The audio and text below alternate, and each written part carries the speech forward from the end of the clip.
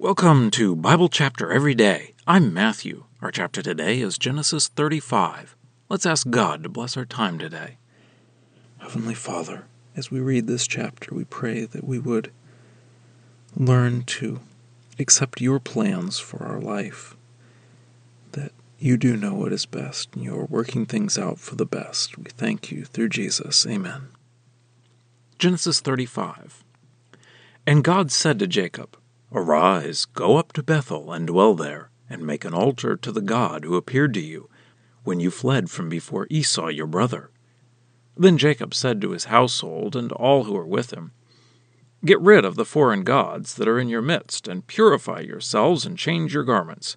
Then let us make ready, and let's go up to Bethel, so that I can make an altar there to the God who answered me in the day of my trouble, and who has been with me on the way that I have gone." So they gave to Jacob all the foreign gods that were in their hands, and the ornamental rings that were in their ears. And Jacob buried them under the oak which was near Shechem. Then they set out on their journey, and the terror of God was upon the cities that were all around them, so that they did not pursue after the sons of Jacob. And Jacob came to Luz, which was in the land of Canaan, that is, Bethel, he and all the people that were with him, and he built an altar there, and called the place El Bethel, for there God had appeared to him when he fled before his brother. And Deborah, the nurse of Rebekah, died, and she was buried below Bethel under the oak, and its name was called Allon Bacuth. And God appeared to Jacob again when he came from Paddan Aram, and he blessed him. And God said to him, "Your name is Jacob. Your name shall no longer be called Jacob, but Israel shall be your name." Then his name was called Israel. And God said to him, "I am El Shaddai. Be fruitful and multiply. A nation and an assembly of nations shall be from you, and kings shall go out from your loins. And as for the land that I gave to Abraham and to Isaac, I will give it to you, and to your descendants after you I will give the land." And God went up from him at the place where he spoke with him. And Jacob set up a pillar at the place where God had spoken with him, a pillar of stone. And he poured a drink offering upon it, and poured oil on it. And Jacob called the name of the place where God had spoken with him, Bethel. Then they journeyed from Bethel, and when they were still some distance from Ephrath, Rachel went into labor, and she had hard labor. And when her labor was the most difficult, the midwife said to her, "Do not be afraid, for you have another son." And it happened that when her life was departing, for she was dying, she called his name Ben-Oni, but his father called him Benjamin.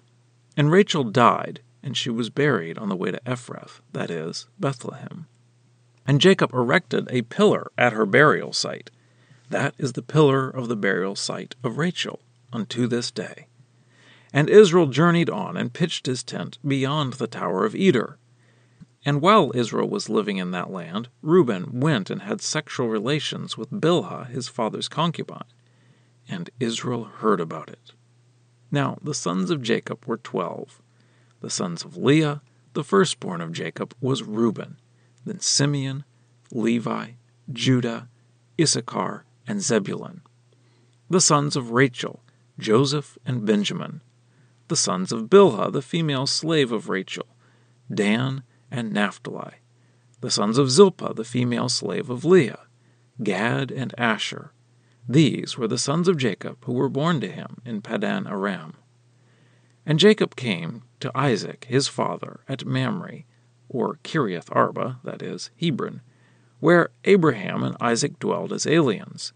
Now the days of Isaac were 180 years, and Isaac passed away and died, and was gathered to his people, old and full of days, and his sons Esau and Jacob buried him. Well, that's the reading. Let's dig in. In chapter 34, we had the sad story of the revenge of Dinah's brothers. Jacob is afraid that this will make other people of the land rise up and destroy him. But now, in chapter 35, God tells Jacob to travel to Bethel and build an altar there. That is where Jacob had seen the vision, and God had given him the great promises of Abraham. And Jacob had promised that if God brought him back, then God would be his God. So now God is telling him to go back to that spot. So Jacob tells his family to get ready. They have to get rid of the foreign gods. In other words, idols.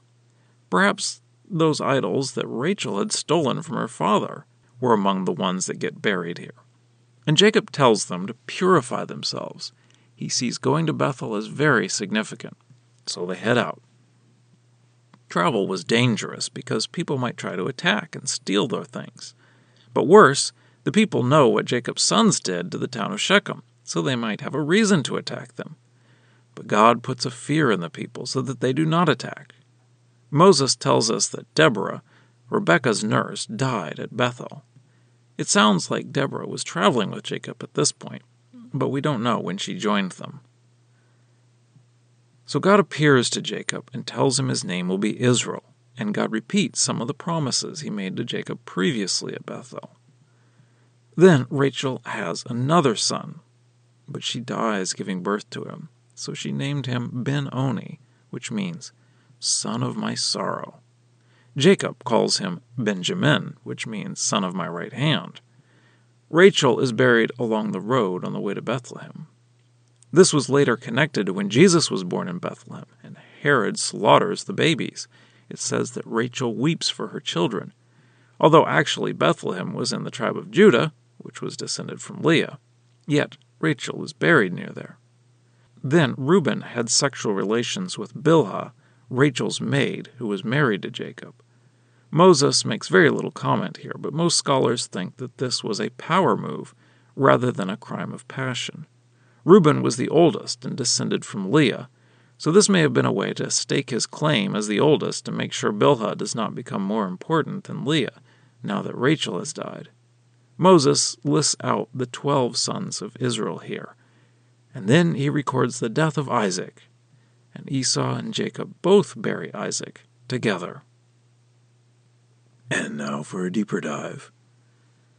Jacob has a lot of trouble in his life, and he brought a lot of it on himself. This chapter brings a lot of things full circle. Jacob had worked hard for the blessing, tricking his father and taking it from Esau, but that just brought him trouble. On the other hand, God gave Jacob the blessing freely at Bethel. Then Jacob wrestled with the man all night and wouldn't let go until he got a blessing. And his blessing was that his name was changed to Israel. But here, in the summary, Moses connects this blessing with Bethel. I think the idea is that God wanted to give the name to Jacob, so Jacob didn't need to wrestle and struggle to get that blessing either. And then we have this family turmoil with Rachel, his favorite wife, dying, and then Reuben's sin.